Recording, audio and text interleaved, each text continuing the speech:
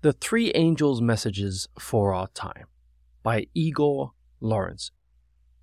Igor Lorencin, Ph.D., is Associate Professor of New Testament Studies at Friedensau Adventist University, Friedensau, Germany. The Book of Revelation has not always been appreciated and preached by Christians at large.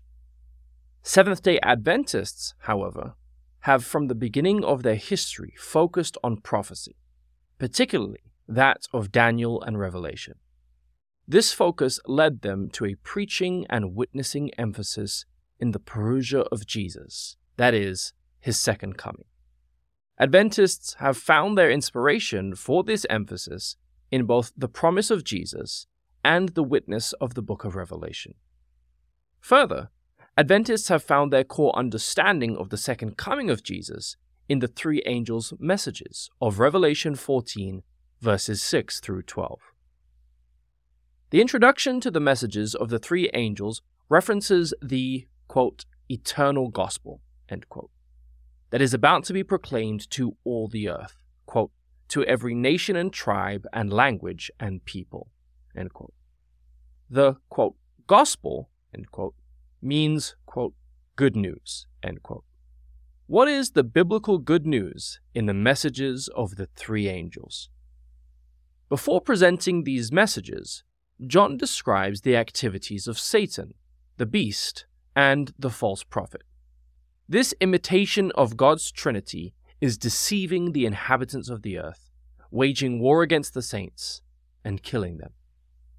By presenting the good news in Revelation 14, John offers the solution to the activities of the evil powers described in Revelation 13. The message of the first angel. The first angel announces the hour of God's judgment, which is parallel to, quote, the day of the Lord, end quote, in the Old Testament. Prophets announced it. Isaiah warned, quote, see, the day of the Lord comes, cruel, with wrath and fierce anger, to make the earth a desolation, and to destroy its sinners from it, end quote. Toward the end of his book, Isaiah presents the positive side of the, quote, day of the Lord, end quote. Quote, to proclaim the year of the Lord's favor and the day of vengeance of our God, to comfort all who mourn, end quote. Jesus applied these words to his own ministry of healing and preaching.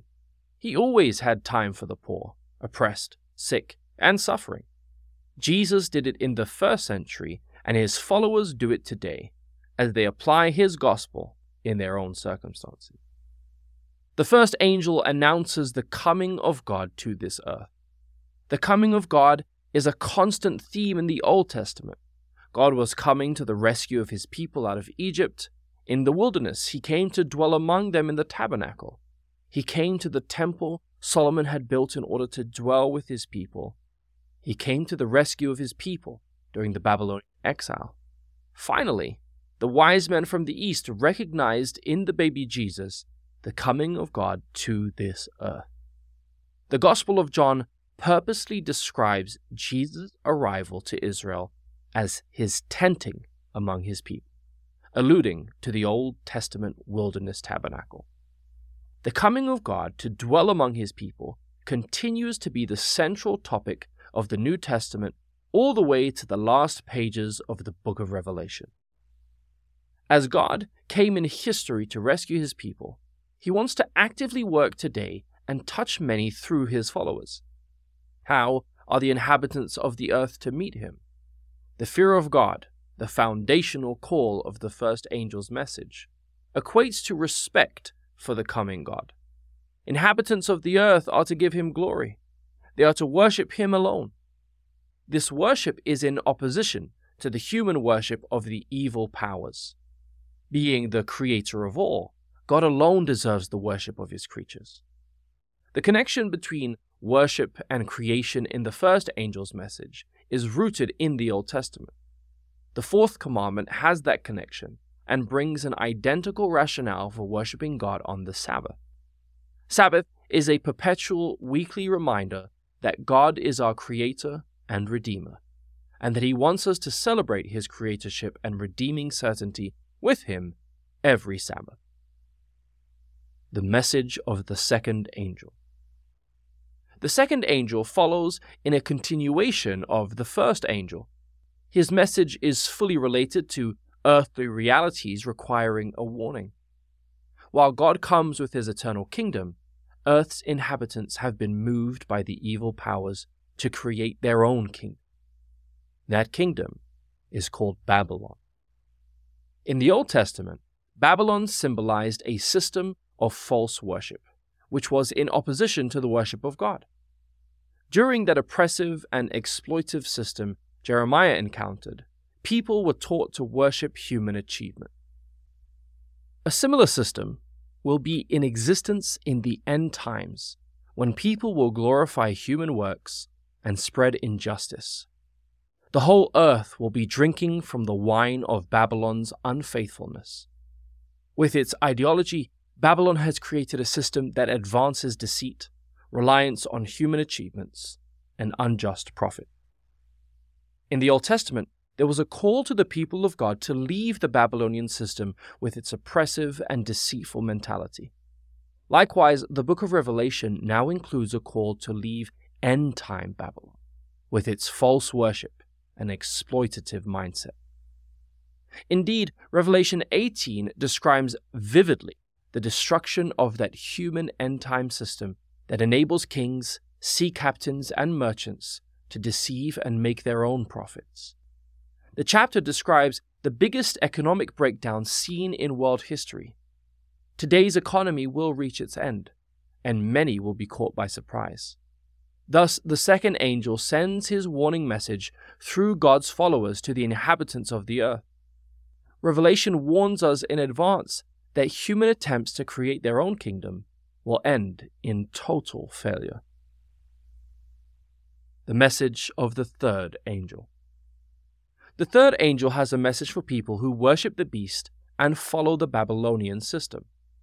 Cooperation in the earthly system that relies on its own human powers is condemned. People joining in are described as worshipping the evil powers of Revelation 13, thus turning away from God as Creator and Redeemer. These powers mark their people on their foreheads and hands, reflecting their loyalty to them. In their mentality and actions, they have become deceitful, oppressive, and rely exclusively on their human strength. Unjust profit and economic advantages have been attractive to many, worshipping thus their system and their own false ideas. They have drunk from Babylon's wine, so judgment on them is described as, quote, the wine of God's wrath, end quote. Those joining Babylon have, quote, no rest day or night, end quote. Their restlessness sharply contrasts with the rest given to God's people, who have Sabbath as a constant reminder of their Creator and Redeemer. Despite oppressions and persecutions, God's people have peace in their Lord, while the worshippers of Babylon have no peace of mind. Finally, there is the smoke of their torment burning, which rises up forever.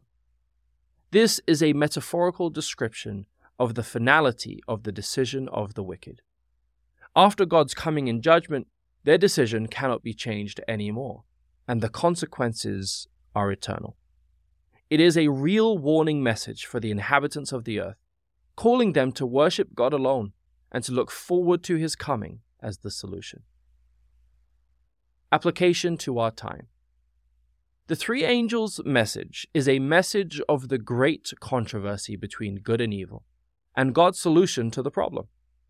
It is all about a conflict focusing on worship, with today's politics and economy being heavily involved.